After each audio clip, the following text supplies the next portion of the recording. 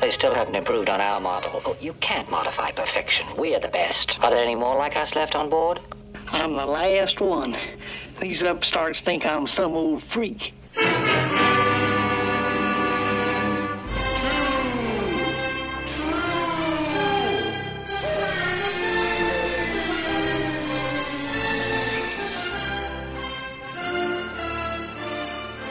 Strap yourselves in. We'll be feeling the gravitational force right now. It's like being in the eye of a hurricane. What happened? Are you interested in black holes? How can one not be overwhelmed by the deadliest force in the universe? That long, dark tunnel to nowhere. Or somewhere? These are exactly answers yet to be explored. What the hell are you made of? I will travel where no man has dared to go. Into the black hole? In, through, and beyond. And now, together by live simulation via the internet, Scott Gardner and Chris Honeywell. Those other robots aren't any friendlier than Dr. Frankenstein's monster. The bigger they are, the harder they fall.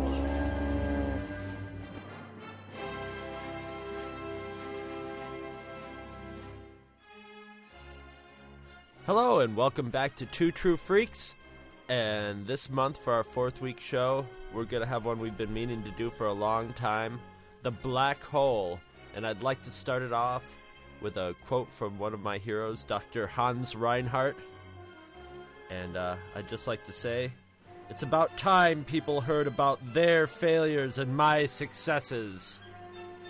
And also to talk about other people's failures and my successes, I've got my longtime co-host, Scott Gardner, and our special guest, Luke Giaconetti.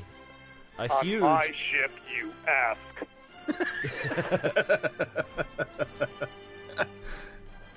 How's it going, fellas? Oh, boy. Oh, this is going to be an interesting one already, I can tell. When I was watching this movie again, when Reinhardt said that line, I literally stood up out of my seat and said, "Yes!" That's a great line. Let me write that down. You have to love Dr. Reinhardt. He's on the surface, it's just over the top, but then when you sit down and watch it, it's really just genius how Maximilian Schell plays this character. And yeah. lines like that, said with a certain level of earnest are camp, but said with even more earnestness are high drama. Well, when I first saw this, I saw this in the theater when I was a kid. I had no. Well, I guess I did have understanding of camp because it was in a few years of Flash Gordon, and I remember seeing Flash Gordon in the theater going, "Whoa, what the hell is going on here? This is like, this is just ridiculously cheesy." But,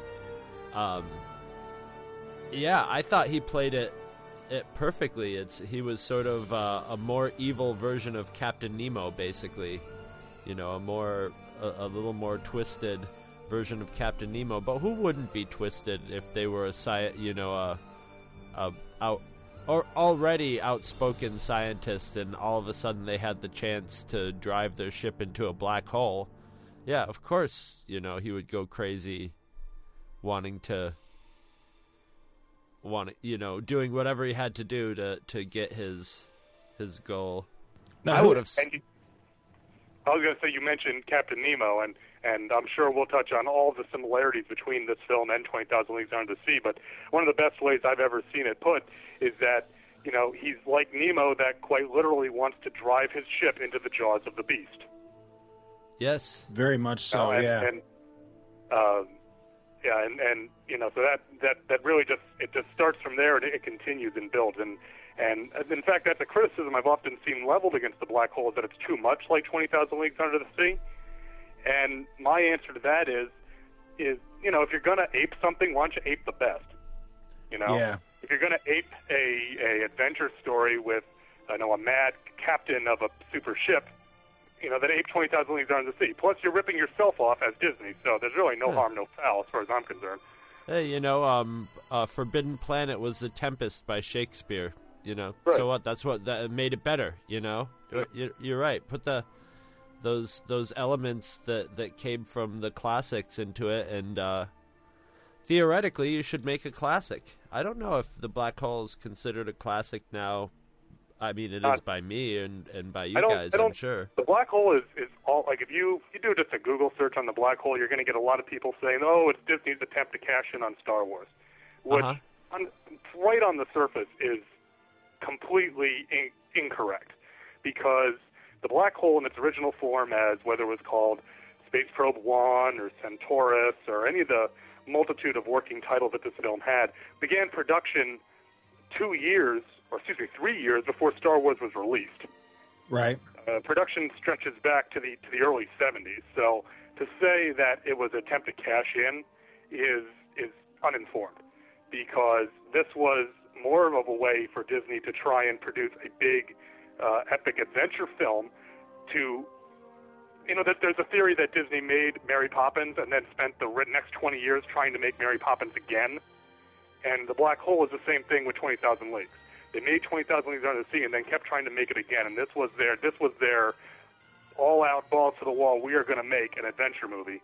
And then Star Wars happened to come out before it and change the vocabulary.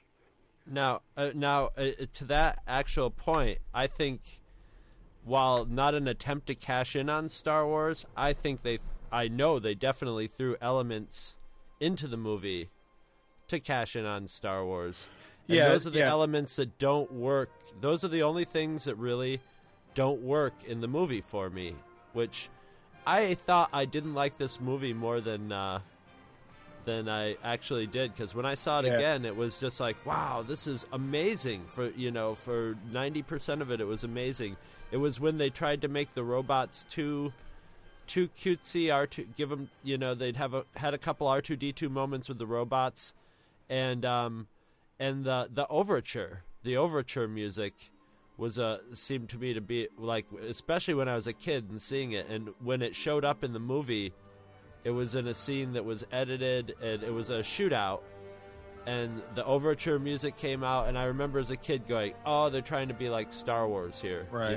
This is very, very Star Wars-y. I was going to say, you were talking about the overture, and it's just very funny because the Disney DVD actually has the overture in its complete form, which the previous Anchor Bay VHS and DVD releases, and of course the old school Disney VHS release, did not have.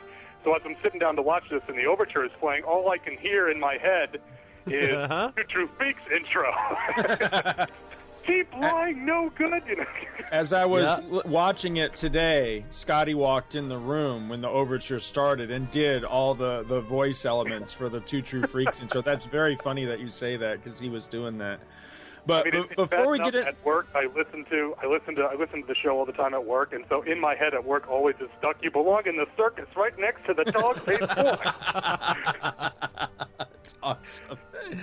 Well, before we get into more of the details and things about the movie, I want everybody to tell their origin story for Black Hole. Chris, did you have more for yours? Who did you see it with?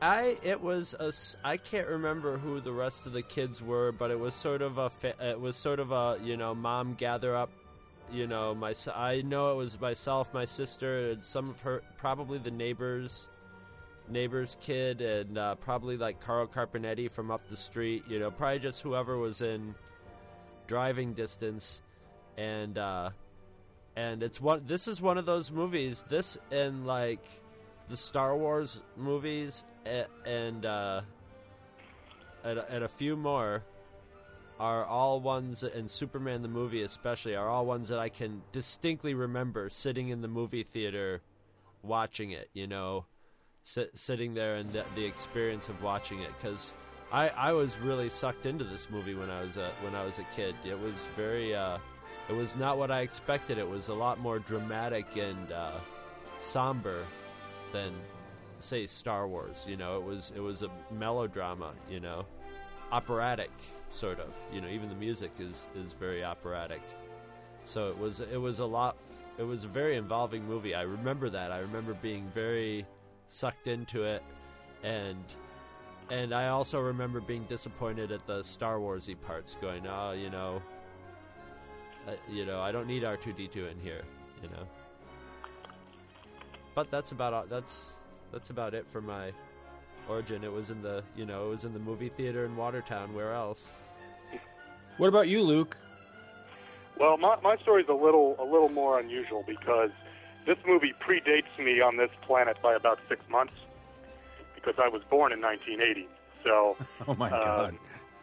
I know it throws everybody off every time I say that because apparently I sound like an old person like you guys. But thanks. Yeah, well, that's all the time we have for this episode. The Black Hole for me, I actually found this movie kind of by accident because growing up we never had the old VHS of it, and so I remember we had lots of Disney tapes, and I remember vaguely seeing that long 3-minute trailer that is really just excellent for the movie, but I don't ever remember seeing it. And then I was going through the Cinefantastique magazine. The Cinefantastique, for our listeners who don't know, was a very well-regarded genre film magazine that began, I want to say, in like 1971 and ran all the way into the early 2000s. And it was, for a long time, noted for its very in-depth coverage of genre films and treating genre films with respect and not just as, popcorn munchers. And my father had every single issue. In fact, he still does, except for the ones that I've got here at the house. And I was just going through them one day, and there's a double issue from 1979 with this beautiful painted cover of the Cygnus and the Palomino and the probe ship, and it's a gatefold cover. And I was like, the Black Hole? My God, this is that Disney movie. What? I don't know anything about this. So I took this magazine and read it cover to cover over the span of about a month.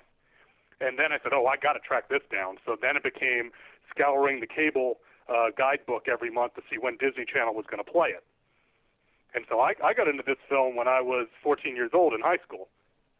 And, just reading the production journal and everything from Cinefantastique and then watching it and just seeing all the painstakingly crafted effects and really kind of I guess I grasped right away what they were kind of going for with the story here, and so I just kind of fell in love with this, as a teen.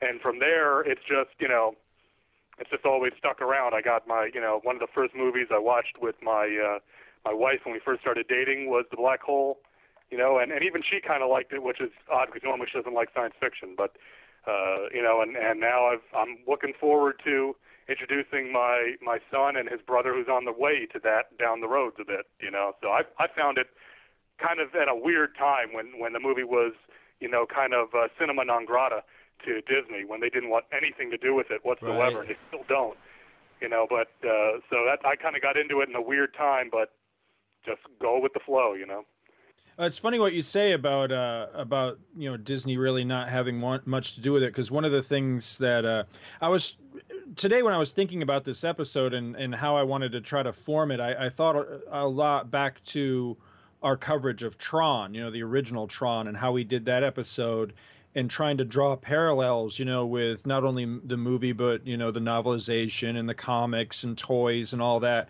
And it suddenly occurred to me, I could be wrong, but I don't think that there was ever a hint of the Black Hole in the theme parks, where at least Tron got a little bit of something. And you are correct. There's never been any Black Hole stuff in the parks. Yeah, there were plans to make some sort of I found a painting that I have somewhere of a Black Hole ride. It looked like the Toy Story one, the Buzz Lightyear one, where you shoot at things. That would have been cool. Because I was thinking the part where the asteroid or whatever those space ball things are supposed to be, where it crashes into the ship and rolls down the corridor, I could just see that being part of some sort of ride or something to do with the Black Hole in the parks. I could picture that. What's odd is I actually just misspoke. You mentioning the main corridor meteor as that shot was called during production. Again, reading Cinefantastique, what they called each effect shot. So the main corridor meteor On the original version of Journey into Imagination, the original one that was full of Figment in Epcot, what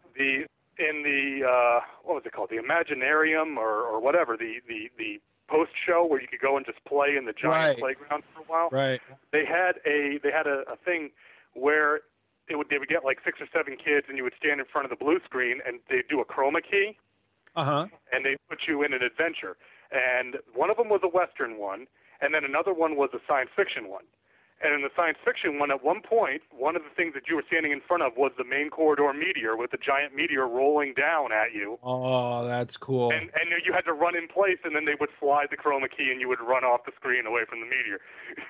They didn't make it, there's no mention of the black hole. You're not specifically on the Cygnus, but it used the footage.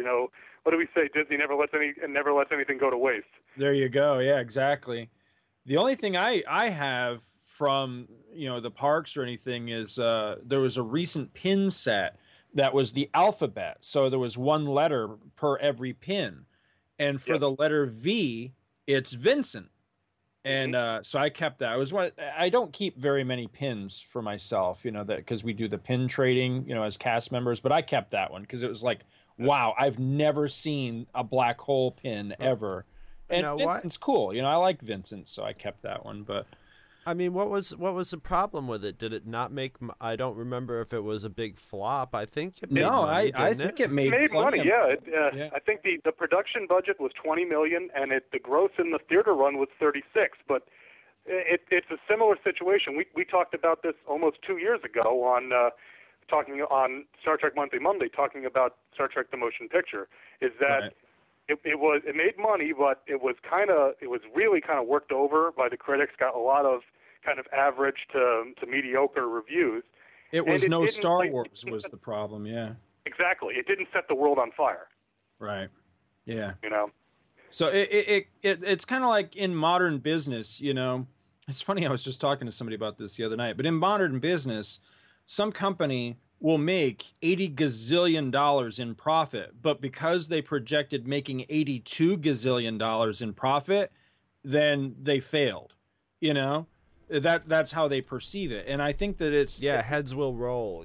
So with the black hole and Tron, even though they both made money and gathered a fan following and achieved a certain cult status and all that, because they didn't meet whatever the project, because basically they weren't the next thing after Star Wars, then they were perceived by the company as being failures somehow, and that's really a shame. But my own origin story, I have like vivid memories and then kind of vagaries about the specifics, but I vividly remember going to this movie with my mother and father, which is actually really odd for a science fiction movie, because I'm almost positive my mother never saw a single Star Wars movie in the theater. I can't really remember very many science fiction movies I ever saw with my mom, but I remember us going and seeing this one, and I kind of wonder if maybe it was because it was a Disney film. I really don't know. I know that it was released December 21st, 1979. Well, that's weird because that's my sister's birthday. But we may have seen it around Christmas time, maybe. I'm not really sure. But I do know that I took my handy-dandy old clunky tape recorder with me, and I tape recorded, audio recorded the movie. But the batteries gave out, like, right at the big finale, like when the meteors were coming in and all that. So everything sped up in the audio. That's what's just weird. Died. It didn't. Yeah, it just died. It didn't do the typical, speed up and sound really silly type of. It just conked out. So I had a lot of the the movie memorized up to a certain point, but it had been. I just watched this today. I'm actually off a fresh viewing today. I can't remember the last time I watched this, but I was pleasantly surprised how well I thought the movie held up. And I didn't have a single groan until the robots showed up. And it was when the robots showed up, which is a good, probably 20 minutes into the movie. Up to that point, I was like, wow, this is really going along pretty well. But as soon as you see the robots for the first time, I was just like, ugh. Oh, by robots, do you mean the sentries? The stormtrooper looking. The Sentry robot. Yeah. Actually, I don't mind the Sentry robots because, first off, one thing that's interesting about the Sentry robots is that they were all played by mimes because they had to be able to move in precise manners because they couldn't really see. And the gentleman who plays Captain Star was the head choreographer, so that's why he got to play Star because he had all the Sentry choreographed. And I don't mind them so much because they look thematically. I can see the connection between them and Maximilian as far as looking. I think they look pretty neat, but of course I've drank the Kool-Aid, so I may not be the most objective observer.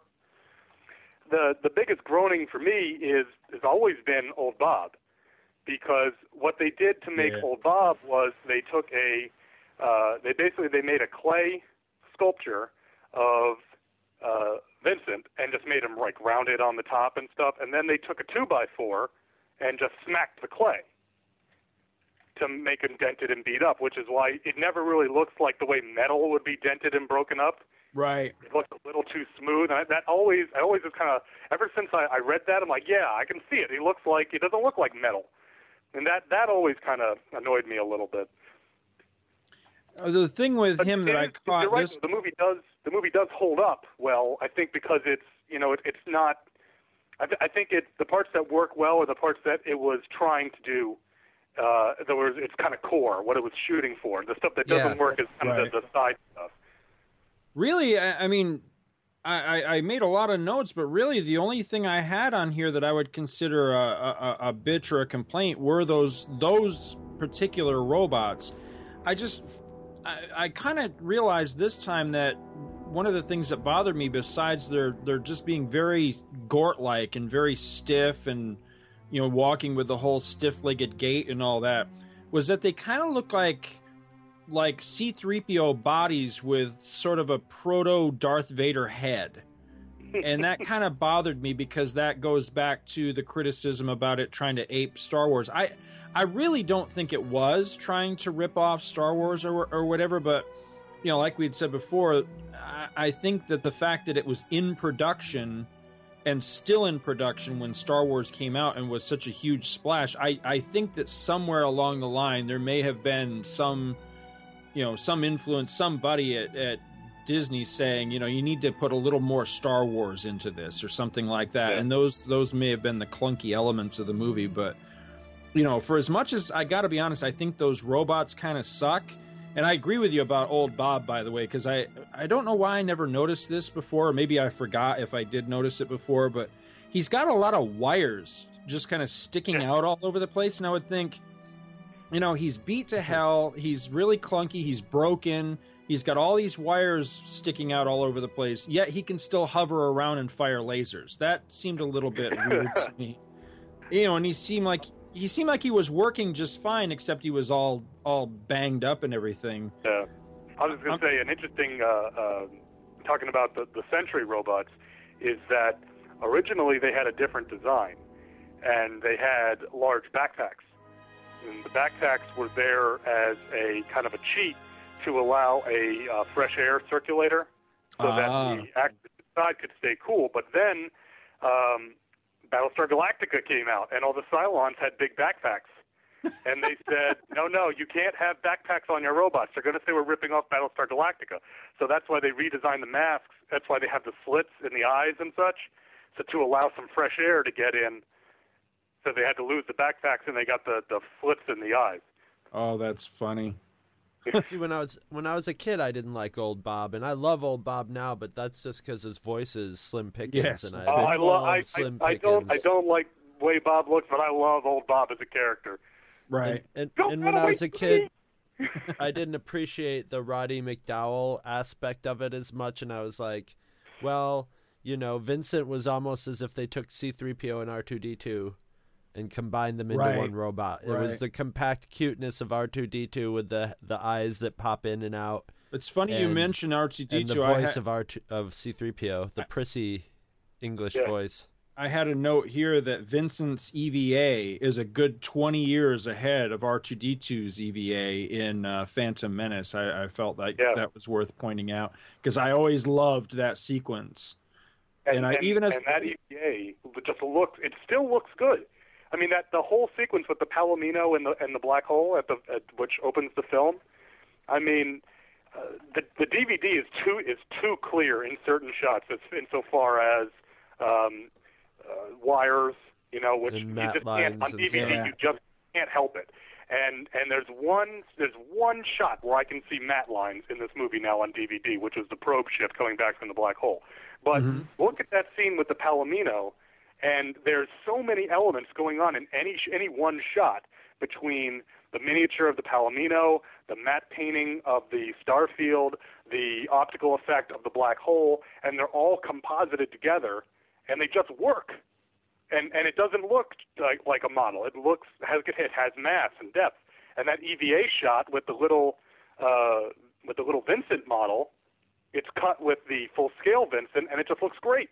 Yeah, I agree. And I'll be honest, when I saw the Phantom Menace, I thought the same thing. Like, oh, they're EVAing like Vincent. And then the two droids get shot off. I'm like, well, Vincent did a hell of a better job than you guys did. I'm telling you. But for all my not really caring for the robots, the other robots, Maximilian is the shit, man. I love Maximilian, and I can remember I actually had a toy of him. I want to say it was like a die-cast figure, if I remember right. I know it was made of some kind of metal, and all the little wings and things moved, and it had the little arms with the blades and all that. I have no idea how big it was. Mego put out a large scale, like a 12-inch line and a 3 3/4-inch line, and there was a Maximilian with metal wingtips and limbs, at least, in the 3 3/4-inch line. That must have been it. Mego did put out toys for him, so. Yeah, he was awesome. I still think he's cool in this. Maximilian is just a great robot because, we've been talking about how Vincent is, in a lot of ways, kind of he's an evolution of the idea of the cute robot that we got with R2-D2 and C-3PO in Star Wars. Well, Maximilian is the exact opposite. He's only vaguely humanoid. He's menacing. And I love the way that his head is animated, because anytime he's leaving or someone's behind him, he turns and glares at them. Like he's perpetually pissed off. Yes, right. or he doesn't want to, and he doesn't want to turn his back on them either. Yeah, he's got a distinct personality, Yeah, Vincent calls him a monster, and that's exactly what he is. He may be a robot, but at the same time, he's this completely inhuman monster. And so just anytime he's on the screen, that's what you're paying attention to, also.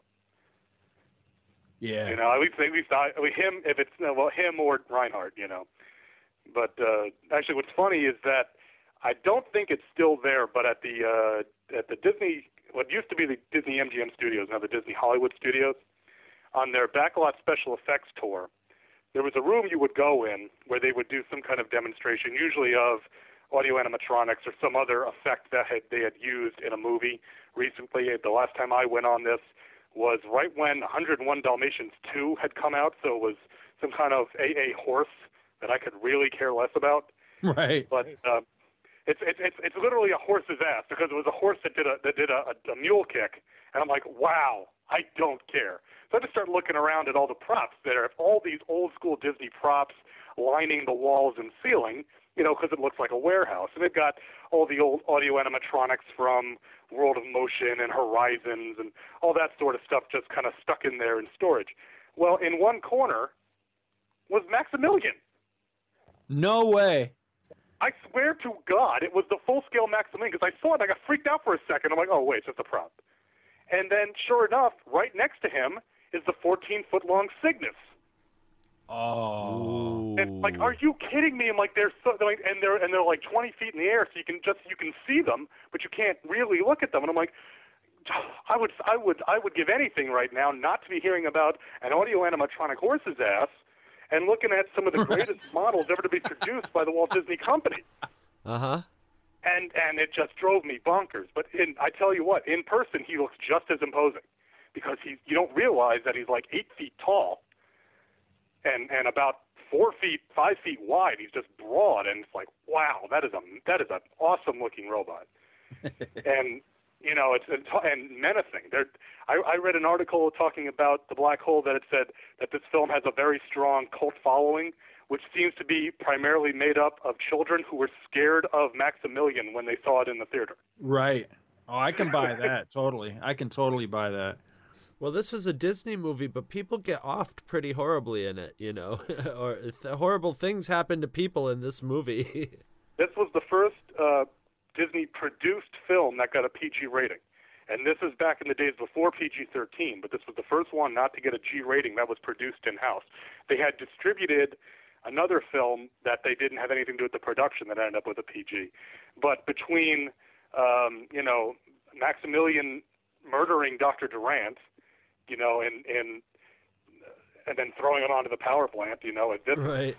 And then when the revelation right before that about what Reinhardt has done to the crew, I mean, that to me is worse than killing Durant, because, Vincent runs him through, Maximilian, it'd be funny if Vincent ran him through. Maximilian runs him through, and it's pretty bloodless, but, when Durant pulls the mask off the humanoid, and you see that it's a person, and then it dawns on you that, when Captain Holland was walking through the quarters and you saw how many people were on this ship, and that, and then you put two and two together with the humanoids, and it's like, oh my God, Reinhardt murdered everyone on this ship and turned them into, cyborgs. Right. Yeah, he basically lobotomized them all, space lobotomized them all, and turned them into slaves. And, and so you're right. For a Disney movie, you're like, you can't. It's like, wow, it's just amazing. Well, I remember it being all over the news. I mean, it was a huge deal about the fact that this movie had swearing in it. And I mean, I don't think they ever say anything worse than what the hell? Yeah, it's all hell and damn. But that was still a huge. I can distinctly remember there being, nightly newscasts that would be like, what would Walt Disney say today about blah blah blah, and as distant as I was from all that as a kid, it's funny that I can really remember that very vividly. That there was quite the stink made about that. Swearing's a lot bigger deal when you're a kid, notice it, and it's like a lot funnier, or a lot, I don't remember noticing that when I was a kid, and when I did notice it watching it now, and noted that it was like, oh, that's pretty unusual, Right. It's not unusual today, but trying to think of it in context, it was. See, I like that you guys led off this discussion with the comparisons with 20,000 Leagues, because I think that for me personally is very inescapable, because Reinhardt really, really calls me back to Nemo from the Disney filmed version of 20,000. Yeah, he's way more unhinged than Nemo. Though. Yeah, Nemo has way better, seems to have better intentions, and Nemo will cause collateral damage to good guys, but he's not purposely, Reinhardt doesn't care about about people basically at all. He's interested in getting into that, doing something that nobody else has done before, and basically inflating his ego into literally cosmic proportions. No, I was just thinking it's also very interesting. I think this movie serves as a wonderful bridge between the old extant Disney of the time that was still churning out movies that were very much like 20,000 Leagues, done in that kind of Disney house style, and then just a couple of years later we would get Tron. And I see this movie as being this weird amalgam of the two.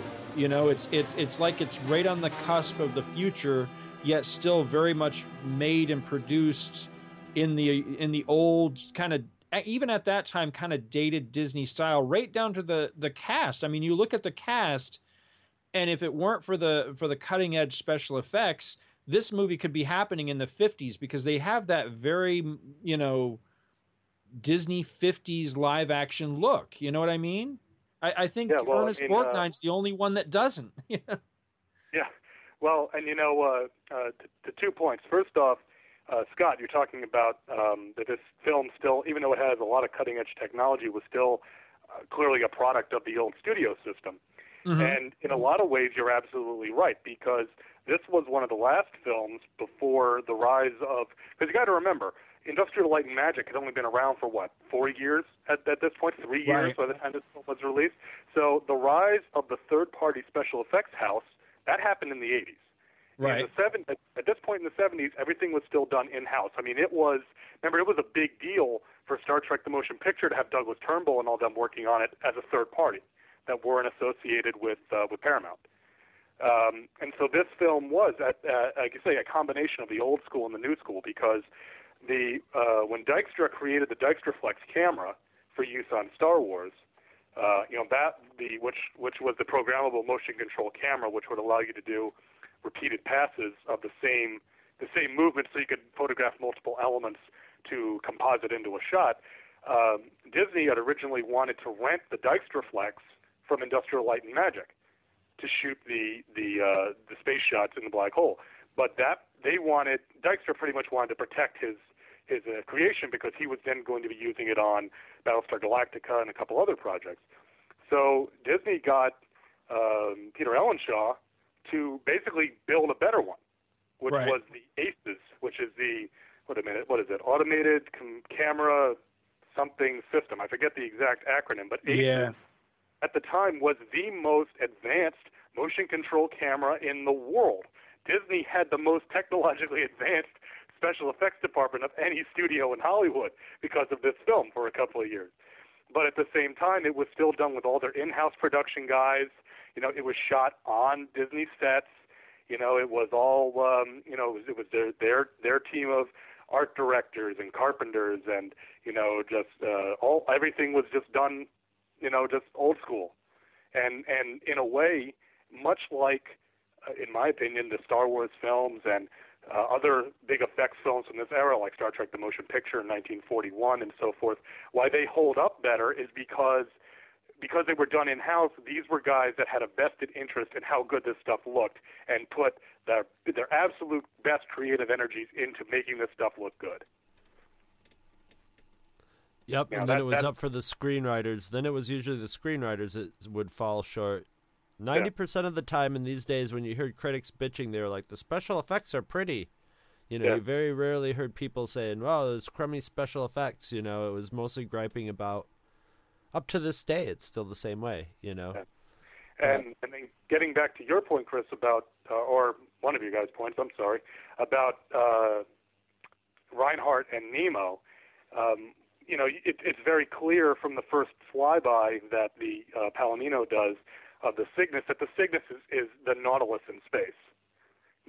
This idea of a Victorian-styled, lattice and grillwork spaceship was unheard of, and it's never really been repeated with the same level of elegance that the Cygnus was put on screen. A lot of the original production work, which some of which I've scanned from Cinefantastique, and I'll clean up and I'll post once this episode goes live, had the traditional kind of slab-sided spaceships that we were used to seeing, especially in the wake of Star Wars. But Ellenshaw, it was just pushing the idea to make something that looked different. That's why it looks so kind of gothic. And, then, of course, one of my favorite lines in this is Reinhardt, when he first meets the crew, he says, they look a bit medieval, but then again, I'm a romantic. Uh-huh. And, that's Nemo right there. It's playing, Nemo playing, the organ in his big, in his chamber, and then everybody hosting dinner in the sitting room. It's like, well, what do? We have dinner in the sitting room, serving, organic vegetable soup by humanoid robots with chandeliers and wine goblets and fresh fruit on a spaceship. It's like, and he calls Dr. McCrae Miss Kate or the young Miss because he's a gentleman, you know, and he wouldn't presume to call her anything but Miss. And it's just even though he's lobotomized her father and and he's going to do the same to her. Right. But he's a gentleman. He's a psychopath, but a gentleman. Yeah, man. I've always wanted my own Nautilus, but I would rather have a Cygnus. Oh my God. Yeah, I just love this spaceship. It's beautiful. It's one of the things that if a movie's going to capture your imagination and you're going to like it your whole life, it's one of the things for me that it's got to have, besides a story that draws me in, is you know, a visual look or an environment that makes you interested in it, that makes you want to see more of it, that makes you want to, you know, that I would love to just see.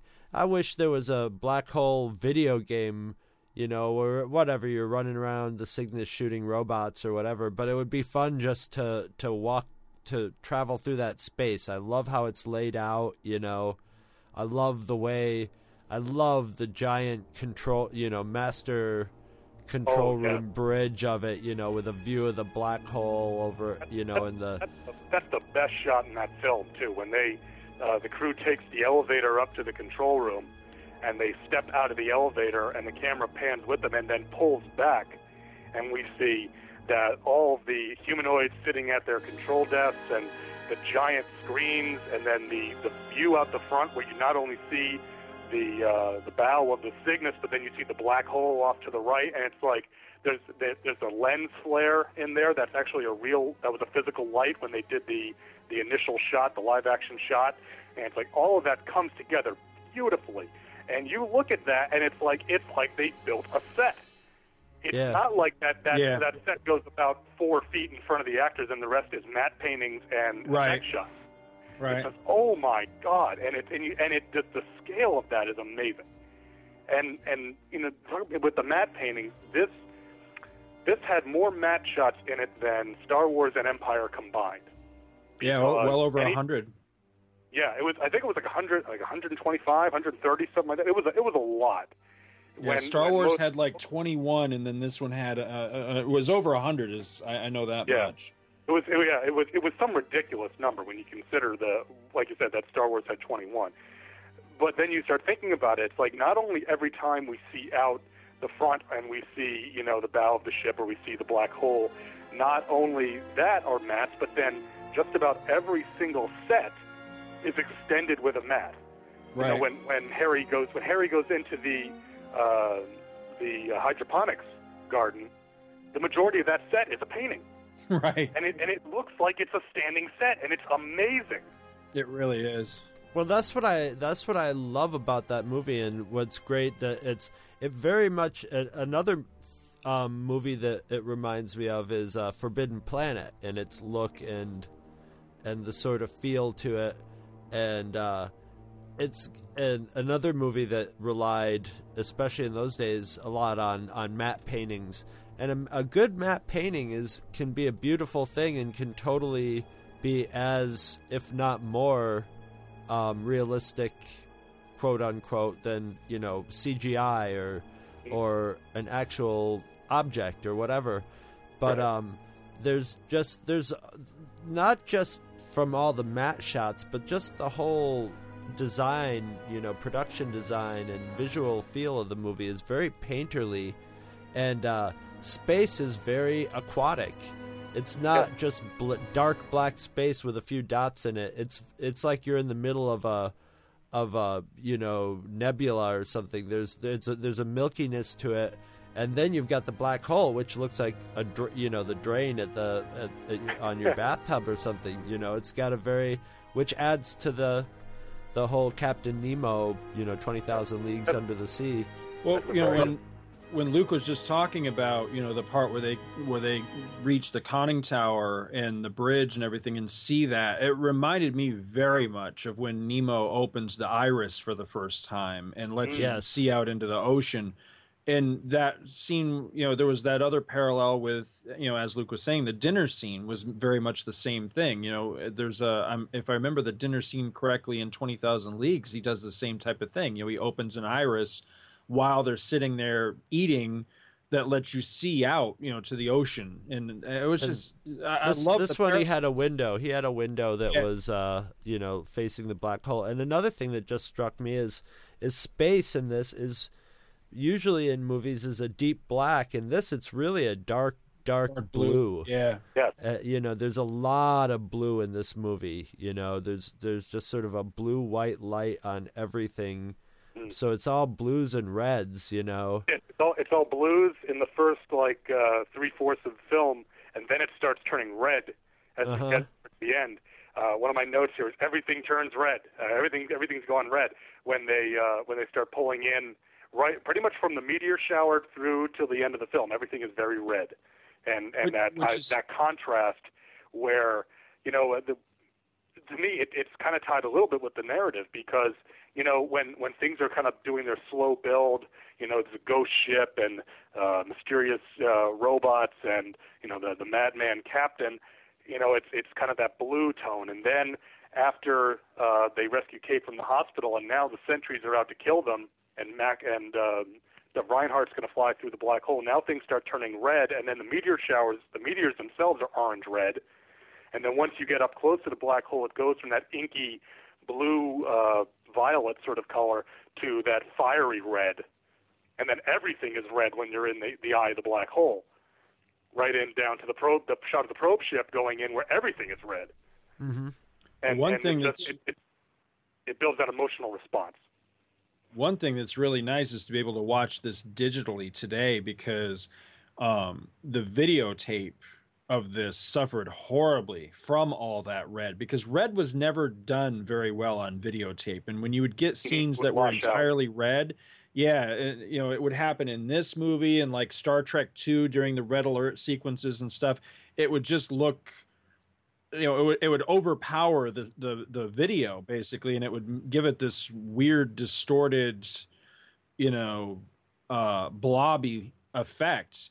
So watching this again, because I'm sure the last time I watched it was on, videotape. I think that was one of the reasons why I walked away from this going, wow, this holds up really good and looks really good with the special effects is because you don't get that blobby redness. It's the, crystal clarity of the digital format. I really like that. Yeah, and actually the in the reds sequences, one shot that does look a lot cleaner now on digital as opposed to on video is when after the main corridor meteor, when they're still running, they're running across the catwalk, and Maximilian pops out right in front of them where they've got to go, and then he shoots Bob, and the crew runs the other way, and it's the fight between Vincent and Maximilian. Right. Well, Vincent ducks around the corner, and Max just blasts through the wall. Right. And I always love that where he just goes right through the wall. It's like, how does a machine have rage? First off, and second off, it just blam, just goes right through it. Well, now that scene is bathed in red, and now it just looks so much sharper with him just tearing right through that separator wall. And you're right. And on video, it was a little bit washed out, a little oversaturated on red. Whereas now it just looks otherworldly. The whole sequence with the red filter on everything. But I always loved that shot. I used to play on Quake 2, which is probably about the last first-person shooter I had good enough reflexes to play. You could you could customize what your character looked like to the other players on the map, and I always played as Maximilian. Oh, that's cool. It's a shame that there wasn't ever a black hole video game. I can see this being easily adapted to a really good video. Oh, yeah. Well, Chris was saying it before. Just run through shooting stuff. Yeah. I mean, it pretty much writes itself here. And you'd have some stages where you got to play as Vincent, and you got to do like a puzzle or something, Now there will be a black hole video game, but it'll probably be based on the remake that they're doing. And you know what? I did not see Tron Legacy, so I cannot comment one way or the other on Tron Legacy. I have no opinion because I haven't seen it. But going from just the way that Tron Legacy, the way that it looks, the way that it was advertised, the way that it was hyped, compared to what the original film is, my concern as a Black Hole fanboy, and I don't mind calling myself that because you guys can't see it. I'll hold it up to the microphone here. I've got a bunch of Black Hole merchandise surrounding me. I've got the trading card set. I've got the 3 of the 4 published issues of the Whitman comic, because Black Hole number 4 is damn near impossible to find. I've got the Gold I used to have it. Number 4? Yeah. Oh. When I was a kid. Yeah. I was sure going to say did. number 4 commands some pretty good bucks if you can find it. But I've got the Disney read along, which Some Kind Soul was nice enough to put up on YouTube. So if you do Black Hole read along, you can actually read along with the story on YouTube. So I'm a Black Hole fanboy. I don't mind saying that. But what my about the bed concern sheets? is the bed sheets I do not have. But I'm just watching on eBay now the Little Golden Storybook. Mm-hmm. I figured that'll be a good one for the little guys. And a 500-piece puzzle set of Reinhardt and Maximilian. You know what? I wish I had known all this earlier, because just today I finally got off my lazy ass and sent your books out in the mail. Somewhere, I don't know where the hell they are, but I know I still have them. I have a set of Black Hole stickers that I think you had to send away for, like through Serial or something. I mean, because I know they don't go to like a sticker book. They're like postage stamp style stickers. I'm pretty sure you had to get them out of Serial or something like that. Yeah. I've had them all these years, and I mean, they just keep going from like box of shit to box of shit. So if I come across them again, I'll pass them your way, because I think you would appreciate them.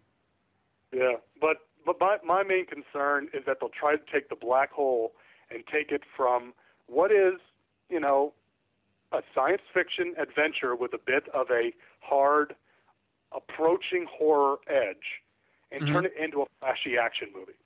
And I don't think that this story works as a flashy, slam-bang action movie. There's action elements, but really this is an adventure. And you can't just have, if you have a Cygnus being all, flashy and looking like something totally modern and all that, and Maximilian as this big CG monstrosity, I think that takes away from it takes away first off from what it is that Reinhardt has done, which is an atrocity, and it takes away from the more contextual elements of the film and the more metatextual elements of the film. And I personally would not like to see that happen. I think that's the most diplomatic way I can say that. So. You see, I like Tron Legacy. It was the director's first movie. There was subtext and stuff to it, but I would like to see, like, it was funny in the Comics Monthly Monday last week, we were talking about Kenneth Branagh directing Thor. I would like to see a Kenneth Branagh type of director do this movie. You know who I would like to see do this? Now I'm gonna forget his name. The guy who did 28 Days Later, Danny Boyle. Danny Boyle would, I think, do it justice, because to me this is a movie that could be remade, because it needs a new ending. The ending was just completely ridiculous. It was sort of a cop out. Let's try to get something put some stuff for people to talk about in it, but it was kind of cheesy, cop out, weird heaven and hell sort of thing towards whatever. But I think this could be a great like Freudian melodrama where we had I think this is what got the whole ball rolling, as we were talking about the remake of this on one of the forums. And in fact, I think it was actually the Tron Legacy forum. Yeah. And I just think if they set up some this would all be under the surface stuff, but set up you have the whole drama of I would use the Cygnus as the personality of the dark personality that's the evil of the movie, and with Reinhardt representing its ego, Maximilian the id, and all the crew that's lobotomized being sort of like the super ego. Yeah, right. And then you'd have this whole, like, you know, Freudian daughter thing, because you've got McCrae's, you know, coming there. You know, she's expecting to find out what happened to her father, so there's that whole dynamic. And all that was sort of going on in this Disney movie, you know. It makes it real. It's kind of soap opera-y, but it gives it a lot of weight and melodrama. And the actors and actresses were all up to, you know, all A grade and up to pulling it off, you know. And they did. But it could be improved upon, but right. Damn, I'm afraid of what they're gonna do with the Cygnus, you know. It's almost like, I don't know, because when we were doing that post, I was of the opinion that this movie was a lot more flawed than I think it is now after watching it again, and so now I'm a little more afraid of the remake not being that good. You know what I mean?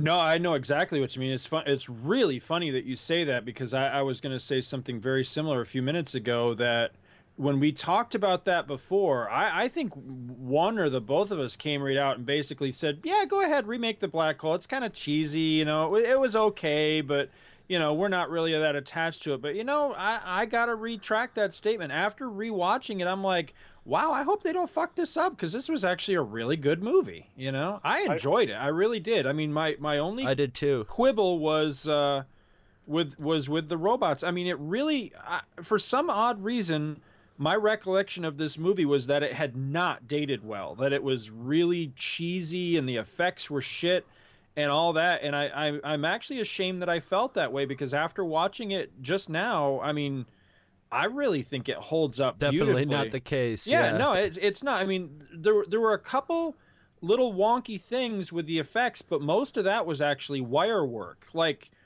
not to criticize what you were talking about, Luke, but like the part where you were talking about with Maximilian smashing through the wall, it looks really cool, but at the same rate, I guess it's just my movie eye. I could tell exactly how they did it, which was they swung the model on like a wire, smashed it through the wall, and then because you can see the way the momentum is. Exactly. You know, and that's not really a criticism so much as it's just you can kind of tell.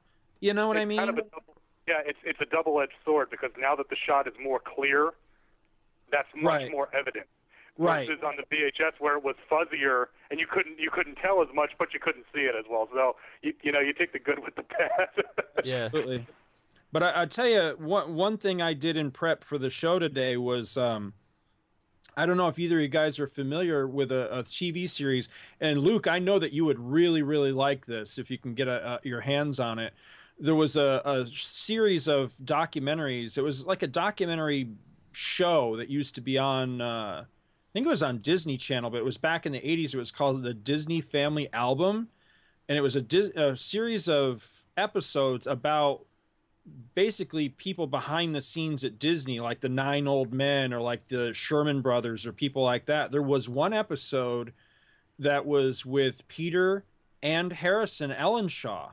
And toward the end of the episode, they really went in heavily into the Black Hole, which was basically a new movie at the time. I think it had just come out when that episode was out. And there's even a shot of Harrison speaking a couple of times where the matte painting behind him is the cubicles matte painting that would be used in Tron. And he was still working on it at the time, which was really cool. But that was really neat and really gave me a bigger appreciation for how awesome the mats are in that. And they were showing a lot of the different mats and how they were created and how they were, meshed up with the physical, with the live action shots and things like that. And they had said that up to that point that movie was made, that this is the first time that they'd ever worked together, father and son. And I don't think they ever did work together again. So I bet you that this movie really holds a special place for Harrison because his dad just passed away a couple of years ago. Yeah. So I bet you this is really a big deal for him. But it's neat that they both worked on that movie because you can really see that marriage of mats and physical effects and all that. And I think that's one of the reasons the movie does hold up well is, again, it's physical effects. And we've talked about that a lot with other movies that we love, like Superman the movie, why they still maintain a somewhat timeless quality when it comes to the effects, because they had to actually go out and figure out how are we going to make this happen rather than just punch a bunch of buttons on a computer, and that computer stuff I just don't think is aging near as well as the physical stuff. No, because if something is in the camera, it'll always look right in the context.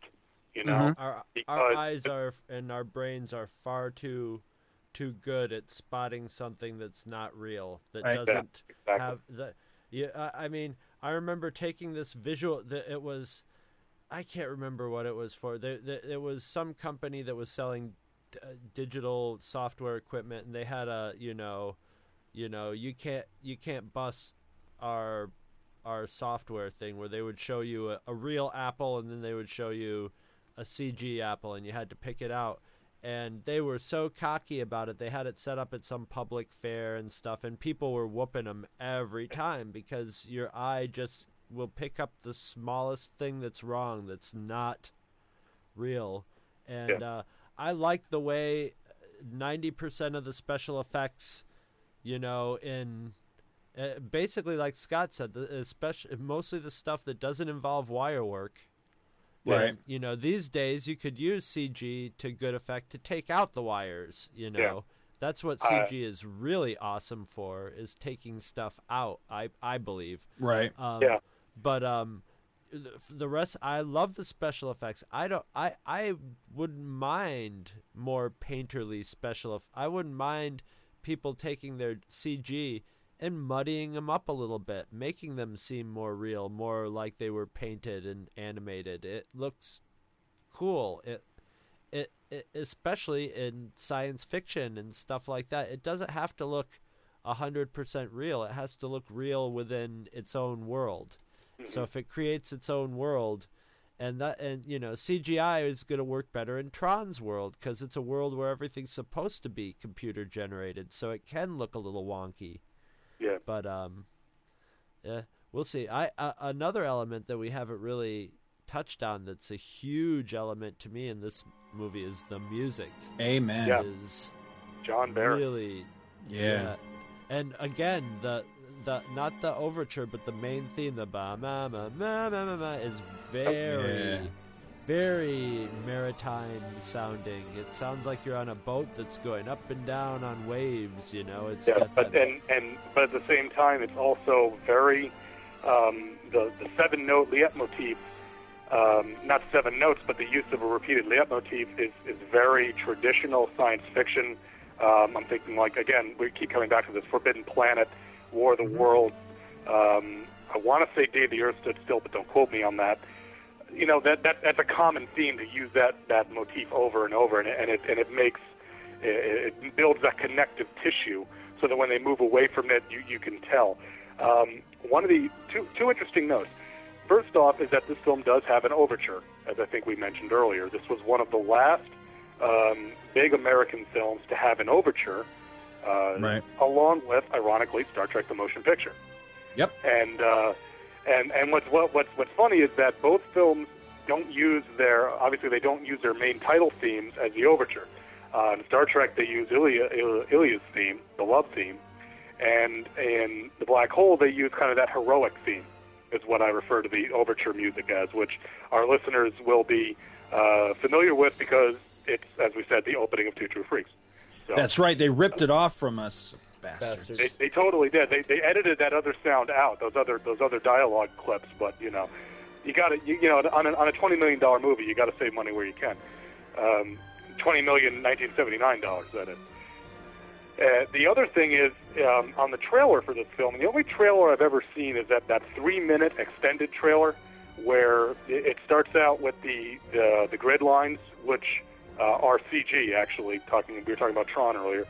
It starts out with the grid lines and it runs through the cast, and then we get just a sequence of live action where we see Holland and the robots hiding from the sentries and going to rescue Dr. McCrae from the hospital. And what's interesting is that scene in the trailer is actually scored with the low-key pursuit music, which is the do-do-do-do-do-do-do-do, right, and not the heroic theme. So if you're used to seeing the trailer, it comes off as much more, I hesitate to use the word dark because it's cliche, but it's more of a more moody, sinister, a more sinister sort of situation than the heroic theme where it's da da da da when they bust in and they shoot down all the sentries. Now it's more like kind of a life and death thing almost. And that part I remember, and it not ringing true when I was a kid. That was one of the parts that didn't ring true now and as a kid, is when they're rescuing her and the music's playing and they're shooting. That was me thinking, this is a Star Wars part, yeah. you know.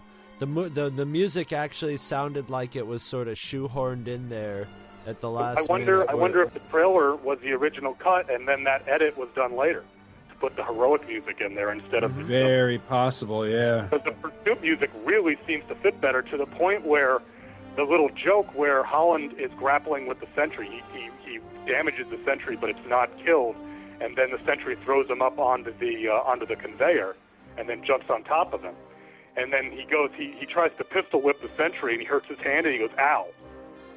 You can in the trailer you can hear it very clearly because the music is less intrusive, whereas in the film as it exists, you can barely hear him say "ow." So I think that may be true. That may have been a late addition, because it seems too perfectly cut in the trailer, you know. Uh-huh.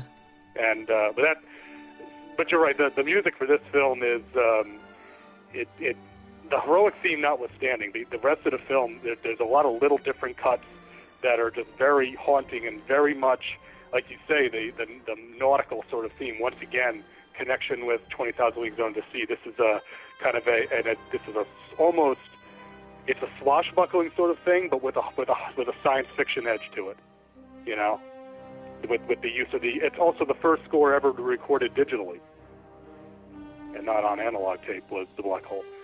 Oh, that's right. Yeah, I had heard that before. I never knew that. And what's interesting also is that this score is very similar in some ways to the score for Moonraker, which I believe was also John Barry, and also deals with space, and was also released in 1979. So nobody's going to say that a composer can't reuse the same themes. Obviously, the themes in The Black Hole are much more prominent than in Moonraker, but certain elements are similar. And actually, one of my notes here, just talking about Moonraker, both these films are very well developed for using light and darkness in space.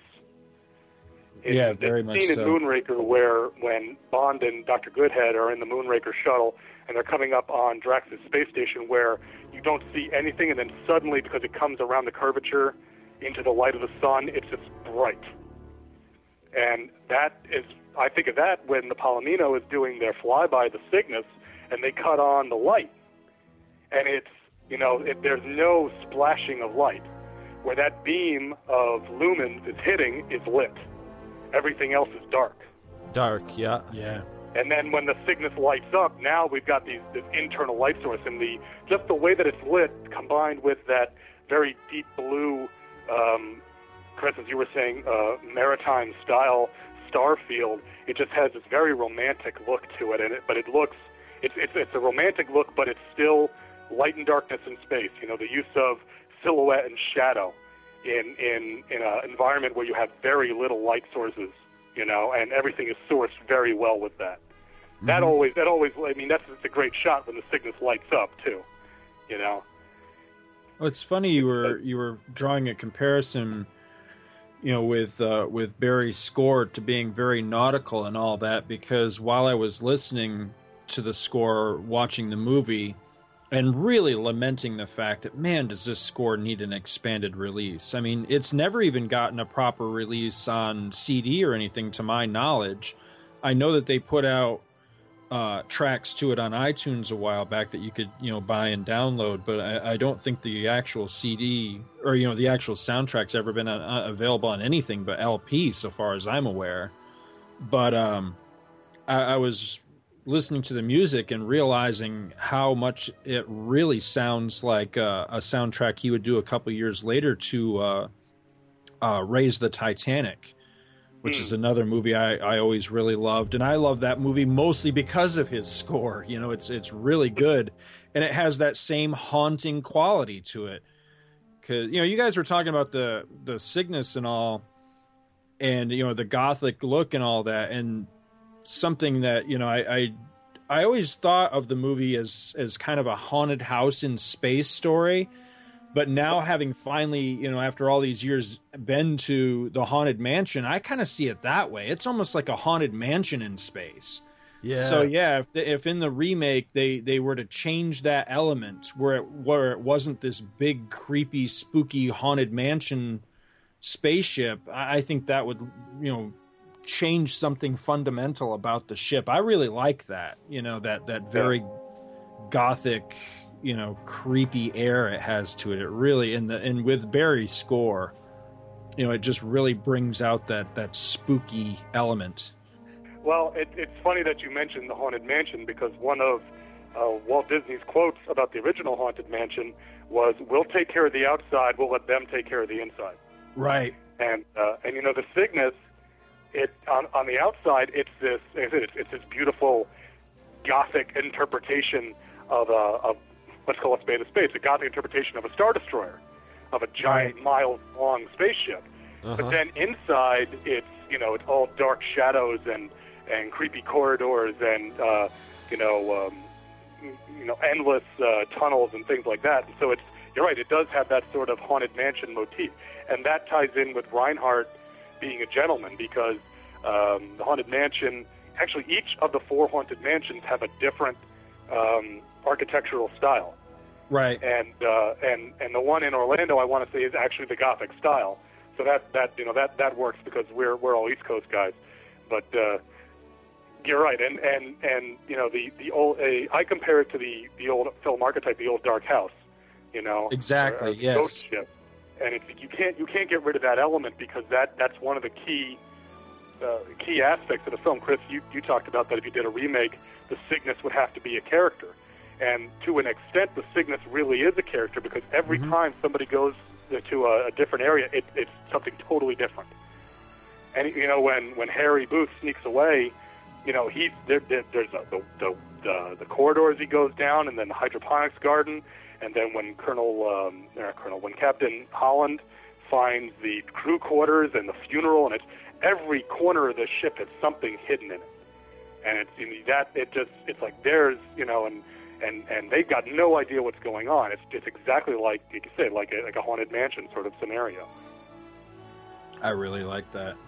That was one of the things that worked for me then, still works for me now, is it feels spooky, and you just expect something to jump out at you, around every corner or whatever. It would, I like the fact that it spooked the people in the movie just as much as, it spooked me watching the movie.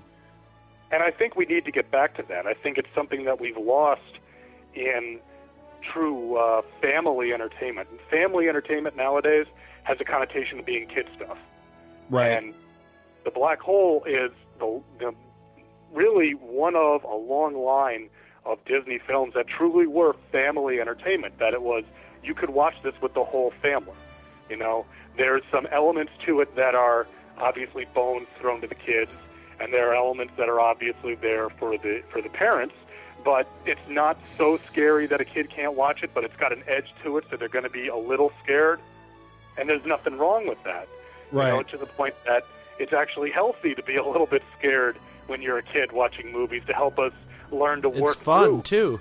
Fear like that. And it's fun, too, because you're right, the endorphins released by fear are very close to the ones released by joy. That's why you laugh after the scary scene in the movie. Yeah, kids love scary movies, I mean, the elements of children's entertainment have always...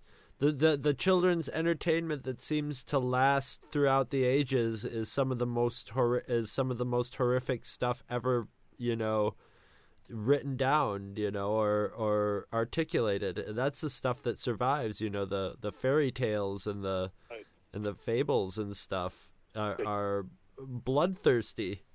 But without that bit of menace, without that bit of menace, you know what you get? You get the get-along gang. Yeah. Right. In the early 80s, if you guys remember that. You get, everybody's having a good time and we're all having fun. And, that's fine at certain developmental levels. I've got a little guy who's going to be 2 in a couple of months. So I'm all about everybody getting along and smiling and being happy, because developmentally that's where you're at. But by the time you're old enough to start watching and, understanding, more mature storytelling, you need that bit of that edge. Uh-huh. Because otherwise it's, what's the point? If nobody's in peril, what's the point, really? I mean, from a bare bones dramatic standpoint. Mm-hmm. So you guys said on an episode of Star Trek Monthly Monday that you liked when DC had their DC exclusive characters, because if, Kirk, Spock, McCoy, and Bearclaw beam down to a planet, well, one of them might die. Right. Right. I never understood that. Like, seriously, guys, we're going to take everybody down to the surface at once. But we're crossing the stream. Somebody's got to die, right? It depends on how many main characters you want to take in, how many people you need to die. But yeah. What characters do you guys like in this movie? Because there was one that I always really identified with that I was pleasantly surprised still holds up for me. I still think is my favorite character in the movie. Well, I, of course, identify with Reinhardt. Yeah. If I'm going to identify with anybody, I would be Reinhardt. I would be like, really? I can have the Cygnus? All I have to do is give everybody a laser space lobotomy? Yeah, go tell them I'm going to give them some laser eye treatment, and we'll go to town. We're going to wrap your head in aluminum foil first. Yeah, like a baked potato. Like a baked potato, yeah. Yeah. But now I'm a big fan. Now I forgot that Robert Forster's in it, and I'm a Robert Forster booster because he's a Rochester boy. So which one is he? Is he the captain? He's the captain. He's got a little Shatner in him. He's got that burly leading guy quality that that's what you were saying earlier about how the cast didn't look like a modern movie. Right. He had that leading man quality of, the Sean Connery Bond era, the 60s and early 70s rather than the 80s or late 70s. Yeah. So, but which I thought was kind of cheesy back then, but now I appreciate Robert Forster. I thought what a great cast. The only person who I thought was kind of generic was I can't even remember his name, the blonde guy. Joseph Bottoms. Yeah. Who played Pike. Yeah, he was just sort of the amalgam Han Solo Luke character. I think he even said yeehaw at some point. See, that's funny because that's my character right there, Charlie Pizer. I always liked him, and I always liked him because he reminded me a lot of Johnny Storm somehow. And it's funny, we were talking about all the parallels with 20,000 Leagues. I realized watching this toward the end of the movie when the cast is really pared down through all the deaths and everything. You've got the captain, the ESP girl, Charlie Pizer, and Vincent, and I started to get a serious Fantastic Four vibe. And I'm thinking, cartoon with Herbie. Yeah, if you remember exactly, with Herbie. That was exactly it. So if you replace, the Fantastic Four cartoon had Sue Reed, the Thing, and Herbie, because they didn't have they didn't want the Human Torch in there. But if you replace, Charlie Pizer, who reminds me of the Human Torch already, if you replace the Thing with Herbie instead of the Human Torch with Herbie, you basically got those guys, because the captain's very Reed Richards-like. You've got the girl with the kind of useless power, the invisible girl. You've got the guy who's kind of the smart-ass guy that has a sort of love-hate relationship with, the well, Vincent's not a monster like the Thing, but the non-human character, if you know what I mean. The Herbie, basically. And I was watching that with the part where they were in the sled, and that's when it really hit me. I was like, damn, this is the Fantastic Four. I thought that was really cool. That's a good. I never caught that. I never thought that either. Yeah, but I always thought that Charlie reminded me a lot of Johnny Storm, and I think he would have made a really good Johnny Storm. Mm-hmm. Well, I kind of go with Chris here because Reinhardt is just such a commanding character. Maximilian Schell, like I said, you can look at this in one light and say it's camp. But the other light, I think it's just a very well done performance, and it's very believable. And he's a mad gentleman. He's quite insane. I mean, that's clear right from the beginning when he says when Captain Holland says what happened to the crew, and he says they didn't make it back, and he said they did not. He goes, pity, they were such a good crew. It's like right there, and he's saying that while he's kind of smiling at Kate, and it's like, yeah, this guy's a little bonkers. Mm-hmm. But and I like Holland because he's kind of that lantern jaw Kirk type figure, like you guys were saying. It's call him off, Reinhardt. It's, right. I could see Kirk saying that, going and bossing somebody else around on their ship. Hey, but, was it you that sent me the link to Goliath Awaits? Are you the one that sent me that link? Oh. Somebody sent that to me right after I talked about it in an episode, and I just realized Robert Forster was in Goliath Awaits. That's a trip. But what's really kind of bizarre to me is the two characters I find myself most drawn to now are two robots. It's Maximilian and Vincent. Mm-hmm. Maximilian, just because, like I talked about earlier, he's just such an arresting robot character. One of the, a question I asked you guys on the boards when you were taking your questions for your a certain upcoming project that I won't spoil. One of the questions I asked you, of all the properties that you guys talk about, what's your favorite robot? That was inspired by thinking about Maximilian, because, like I said earlier, he takes this what had been a growing sort of archetype of the cute robot and turns it on its ear, and makes a robot monster who's not like Robot Monster from Robot Monster, but is really just a menacing, commanding figure. And then on the other hand, you've got Vincent, who clearly comes from that cutesy robot archetype, but he's kind of a smart aleck. He relates everything back to a metaphor. One of my favorite lines in this movie is, I think Pizer says, they say all work and no play, and Vincent says, all sun makes a desert, so the Arabs say. It's just such a good performance by Roddy McDowall. It's just so kind of smarmy little British guy robot. Mm-hmm.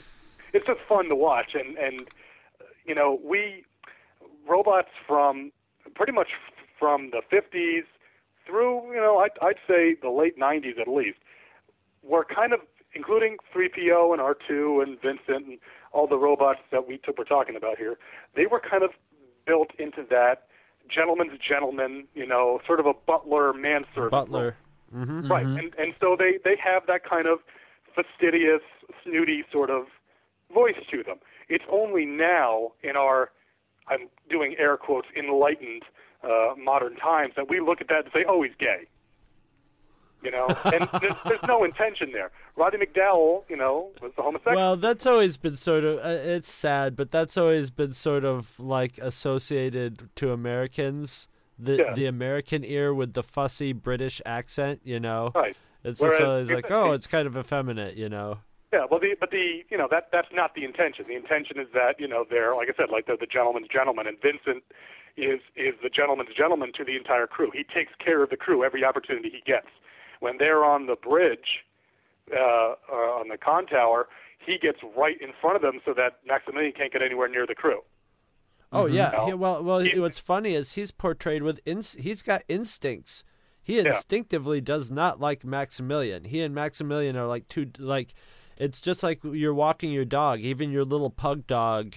If it comes up to a big Doberman that it doesn't like, it'll start growling and getting in its face, and that's, Vincent was immediately like, Maximilian might be able to grind me into 1,000 pieces, but he gets right up in it. He gets right up there in his face, and gets up in his grill, yo.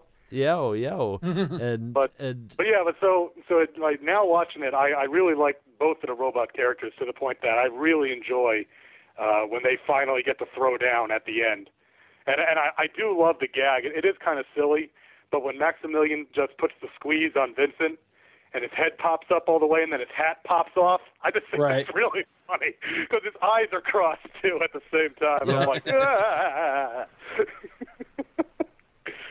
And see, jokey stuff like that, I don't mind. You know, the shooting gallery is a bit silly, and if I had to cut a scene from the film, it would be the shooting gallery. But you know, Maximilian putting the squeeze on Vincent, that cracks me up. Yeah, I was the shooting gallery thing. It always was wrong with me because there was too much personality put into the Sentry robots. Even if it was the captain that had the most personality, they had like leisure time. You know, I just don't picture Sentry robots' leisure time would be like shutting themselves off and plugging into the wall. That's what I would think. You know, leisure time would be to that kind of robot. You know, right? And Chris, you said that you know the elements that don't work are the more Star Warsy elements. That to me is trying to be like the cantina. Yes. You know? Yes. And it really doesn't work. Chess table. Yeah. Yeah, I mean it's there because it's there for relief and it's there to explain where Vincent is, you know, so he can run into Bob. Pretty much. The scene is there as a cipher, but you could have done that a different way. You know, you could have stuck them in a regeneration room or something where everybody's shut down. You know, everybody's just recharging, plugged into the wall or whatnot. And you know, so it's kind of silly, and it's also like, well, why would he keep? You know, why does Captain Starr act like a gunslinger? You know, what purpose does that serve? I mean, I understand that Reinhardt's a romantic, but you know, once the crew's all space lobotomized, what do you? Yeah, you would think I mean, logically, you'd think all those Sentry robots had probably been turned off until about half hour before, you know.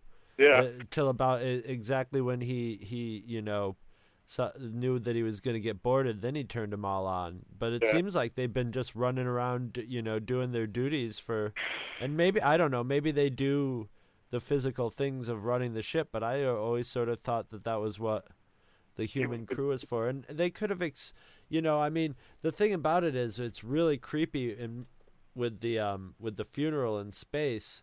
But that's the only point where you see any type of, you know, humanity coming from those guys at all. So, you know, they obviously have enough. Well, there is that. Well, as far as you have enough time to do the funeral, yeah. But the other, of course, is Harry sees the one robot with the limp, which is just kind of subtle. You know, I'd be remiss if I didn't address the one really, really glaring technical problem with this film, and that is that when they're all scrambling for the probe ship, they're in vacuum and they don't have spacesuits on. Yeah. And the story behind that is that actually that was addressed in the script, and they had these little emergency sort of, they were, I guess, clear plastic, like vinyl-y plastic spacesuits that they would put on before that scene. And they had little dome helmets and stuff, but they looked really stupid, and the crew the cast just didn't want to use them, so they scrapped them.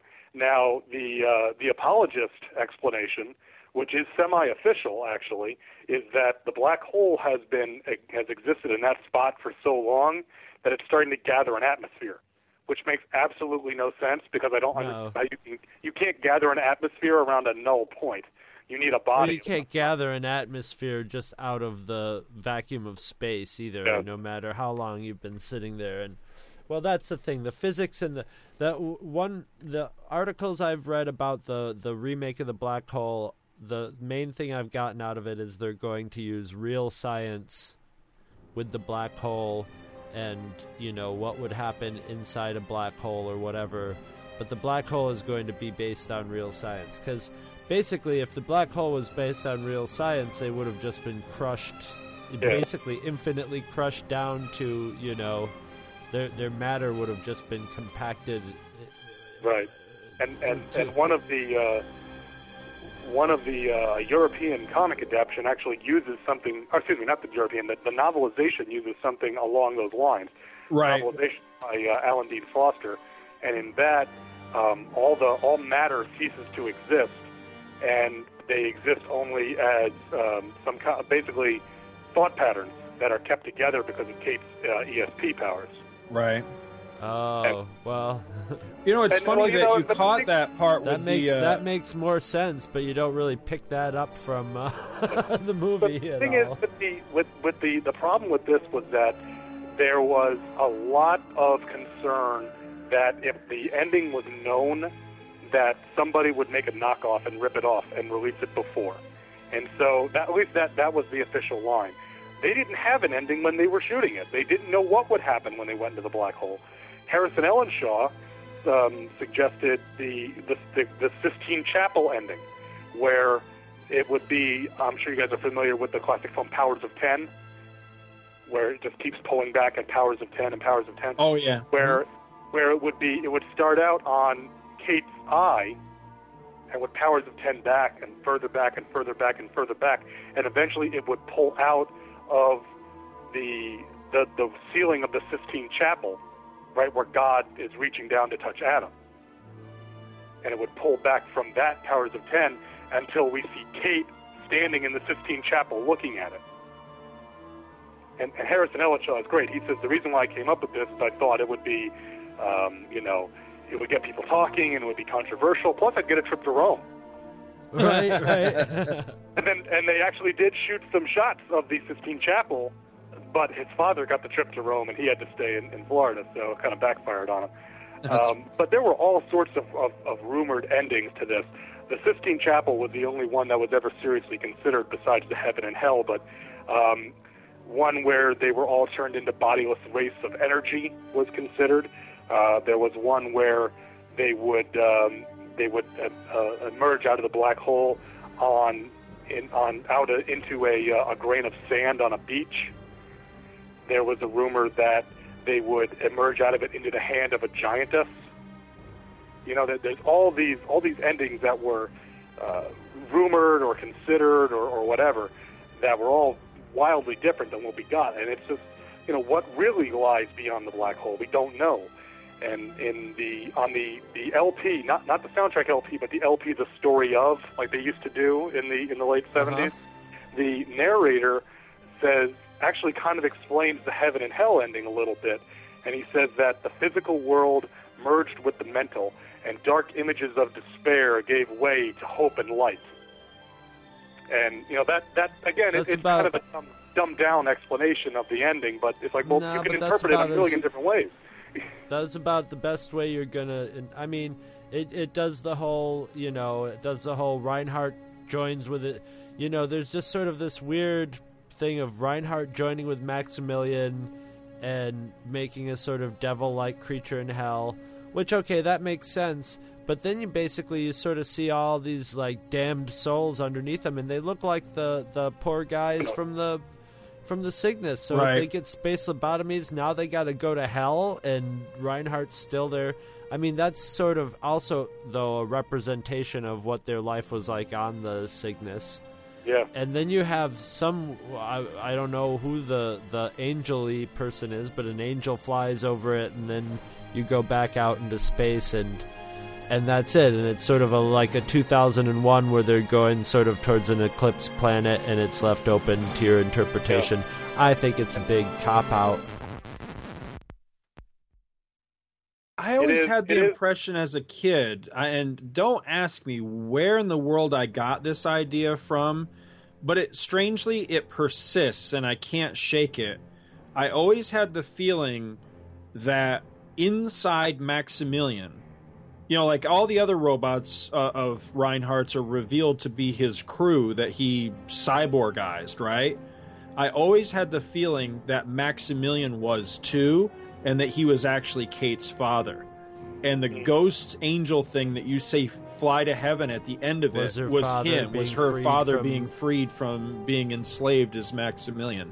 Again, no idea where I get that idea from, but it just won't let go of me, you know? I will say that the general black hole fandom does agree with your second point, that the angelic figure is supposed to be Kate's father. Oh, okay. It's purposefully left androgynous. It's neither male nor female, so they think, of course, because it's not female, it can't be just an angel, it's got to be Kate's dad, you know? But I like the ending because I like the visuals of it. I really love the visuals of the Cygnus, the wreckage of the Cygnus becoming the fires of hell, with the humanoids, because of Reinhardt's actions, being damned, you know, and the Reinhardt, you know, trapped inside his own evil creation, is the king of hell, which always makes me think of, it's Dante's Inferno. It's better to rule in hell than to serve in heaven. Mm-hmm. You know, I think Khan really, said that. Yeah. Well, Dante ripped off a lot of shit from Dante ripped off a lot of shit from Star Wars and Star Trek. But you know, so that's the, you know, that I like it from that. But I agree, they could have gone with so many other things. I mean, this ending was kind of confusing enough as it is. Can you imagine if they had done the Sistine Chapel and they pulled out and you know that this was all in God's creation and His finger? I think people would have laughed out loud. Yeah, I think that would be very much a Tim Burton Planet of the Apes ending myself. I don't think I would have dug that too much. Yeah, At least they would have beat Tim Burton to it. I mean, and in the comics, in the Whitman comics, it's ridiculous. They go into the black hole on one page, the next page they come out, and they're fine. And they're just in an alternate dimension where they meet alternate dimension versions of Old Bob and Reinhardt and Maximilian, except Maximilian can now talk in order to help the plot move along. He can talk. And, you know, and it's really lame. I mean, the first two issues are the adaptation of the film, and they're pretty good as far as an adaptation, but the continuing story just really kind of sucks.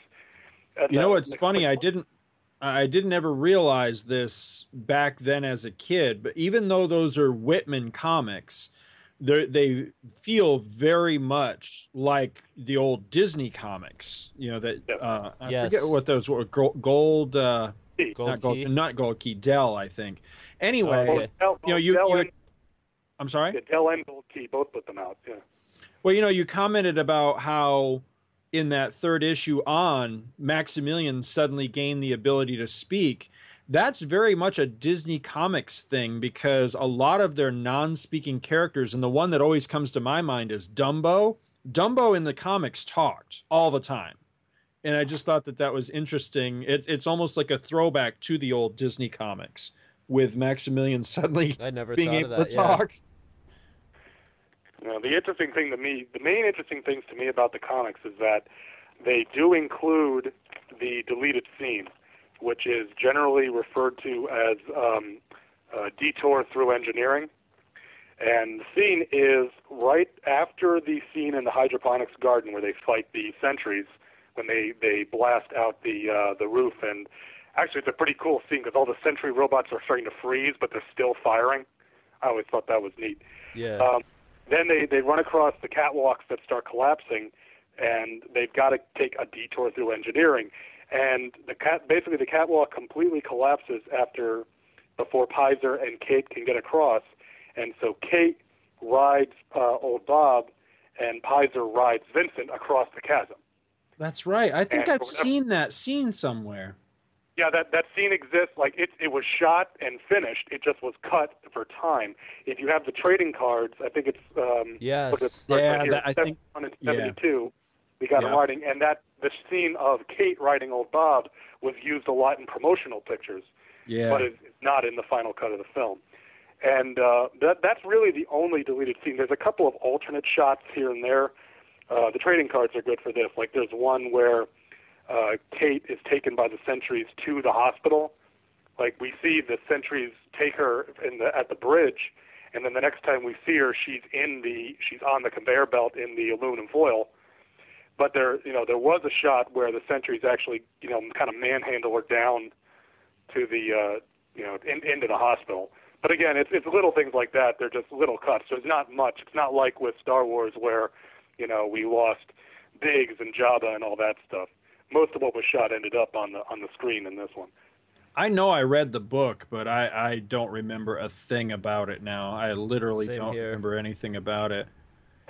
No, Couple of last minute things. I was just looking at the Captain, Robert Foster's filmography here. A very interesting connection here is that it's kind of a circular connection. Is that okay? Black Hole also co-stars Anthony Perkins, most famously known as Norman Bates in Psycho. In the remake of Psycho back in '98, Robert Forster played, Foster played. Forster. No, it's Forster. Is it Forster? Yeah. He played Norman Bates's psychologist after he's caught at the end of the movie. I thought that was pretty cool. And I was looking at this guy. I'm looking at the wiki entry on this guy right now, Robert Forster, and I was seeing his picture as he looks more or less today, and I'm going, damn, this dude looks really familiar. And it suddenly hit me. He was the father. What were their names? Petrelli, Nathan and Peter Petrelli on Heroes. Yeah. He was their dad on Heroes. Yeah. Have you ever seen the movie Jackie Brown, the Quentin Tarantino movie? No. Jackie Brown. He's fantastic in that movie. Really? He's a bail bondsman, and he's just a great, super three-dimensional character. He brings this realism. He's a stereotype tough guy, but he brings this realistic element. That was sort of his comeback film. He started doing a lot of acting after being in that, after being sort of, always in the sort of second-rate movies and getting character roles. That's Quentin cool. Tarantino is like, this guy's a really good actor on top of being a great character actor. I liked him. And he is. I liked him a lot on Heroes because he was just a complete bastard, and I never made that connection with him being Captain Holland. That's pretty neat.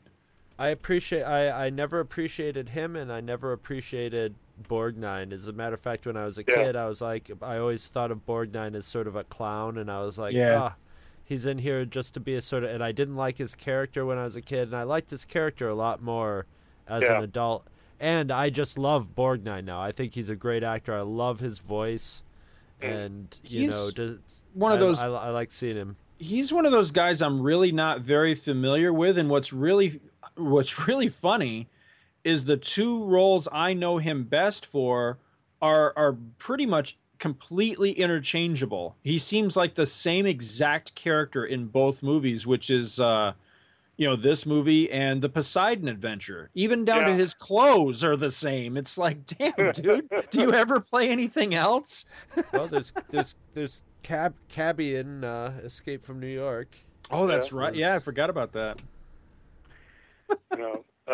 A couple of technical notes here I didn't get to mention earlier. Just the holographs, when they're in the Palomino and they're looking at the holograph of the black hole, that was actually shot in camera. That's not a post-production effect.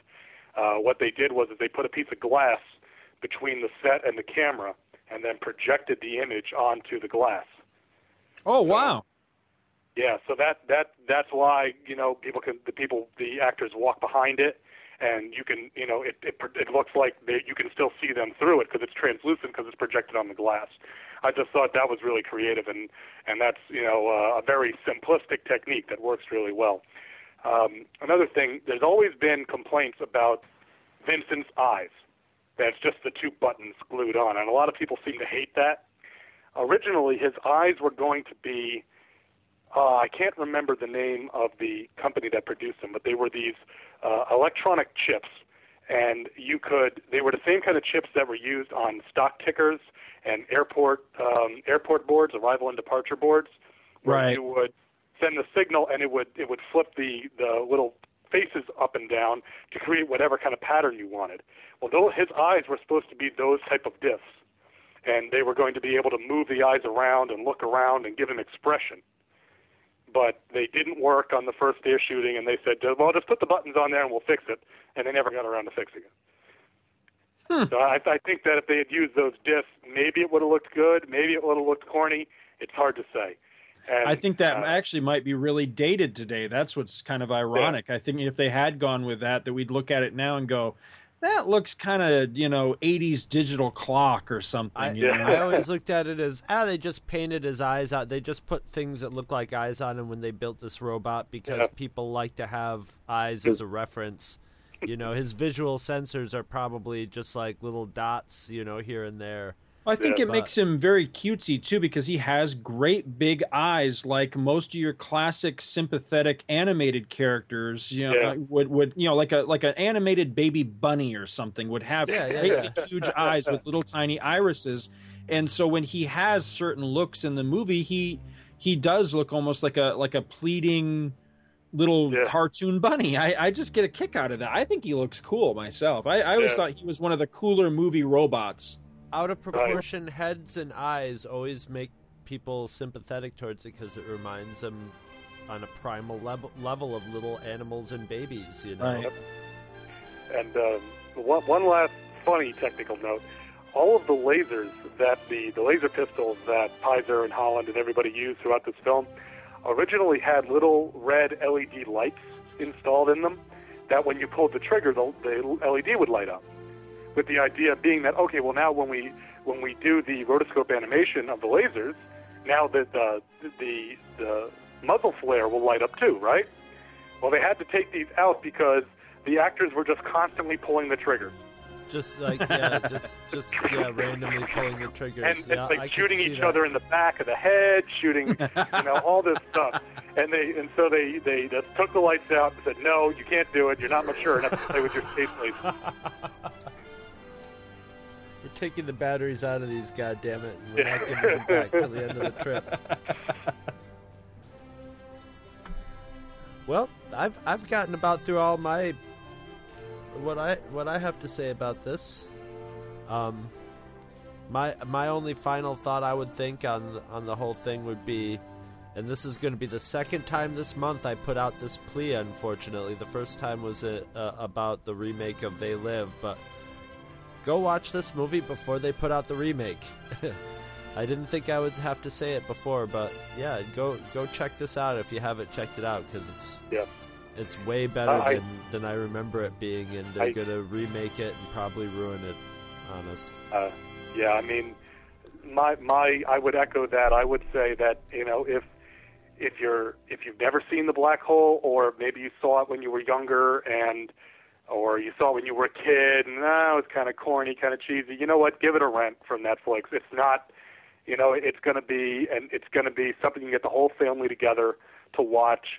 Just a fun, fast-moving little science fiction movie, and the kids will be entertained, the parents will be entertained. It's just a good, solid piece of escapist film, and that's all that it was trying to be, and it hits that mark and hits it out of the park. Yeah, I want to echo the same thing. I enjoyed it a lot as a kid, and I'm so happy that I really think it holds up well. I really enjoyed myself rewatching this, and I'm glad that we finally bumped this one to the forefront and got an episode out about it, because, it was really good, and I had a good time watching it. Well, that's the bottom line, is doing these shows, at least we it's like... my roommate will pop their head into my room, and I'll be in here watching The Black Hole. They're like, "What are you doing?" I'm like, "Homework." Well, the preparation for the show, it's tough. Yeah. The only other thing I wanted to say is I'd like to dedicate this episode to the memories of both John Barry, who we just recently lost, and Peter Ellenshaw, two guys that did some of their finest work on this film. I really believe that. Well, their work is foundational for why this film works. With both of those guys, that's one of the fundamental things that makes this film great. Absolutely. And Vincent has a line in this film that is spoken through Kate, which I think is suitable, is that there are old pilots and there are bold pilots, but there are not very many old, bold pilots.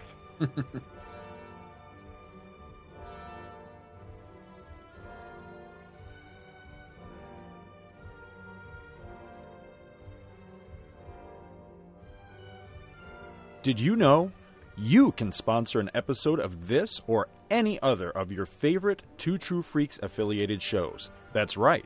Simply click the PayPal link on our website, donate any amount at all, tell us which show you're choosing and what message, if any, you'd like us to read on your behalf, and you will be an official sponsor of that show's very next episode, with your message read in the show's opener. It's that easy, and there is no minimum donation. Be a show sponsor today. Visit our website at twotruefreaks.libsyn.com. Two True Freaks is always spelled TWOTRUEFREAKS. Libsyn is spelled LIBSYN. You can email Two True Freaks directly at twotruefreaks@gmail.com. Join our forum at forumforgeeks.com, where you can discuss all of the shows on our feed with us and your fellow listeners. You can find Two True Freaks on Facebook. Just search for Two True Freaks. Dumbass. And hey, you can friend me, Scott Gardner, on Facebook too. My name is spelled SCOTTGARDNER. You can friend me on Facebook too, if you can find me. Now available, Two True Freaks t-shirts. See our website for details. Two True Freaks is a very proud member of the Comics Podcast Network. You can check that out at www.comicspodcast.com, where you can hear our new episodes when we put them up. We are also members of the League of Comic Book Podcasts. For more information, visit comicbooknoise.com/league. If you ever leave your house and you actually have friends, why don't you tell them about Two True Freaks? Thanks for listening. And join us every Monday for new episodes of Two True Freaks.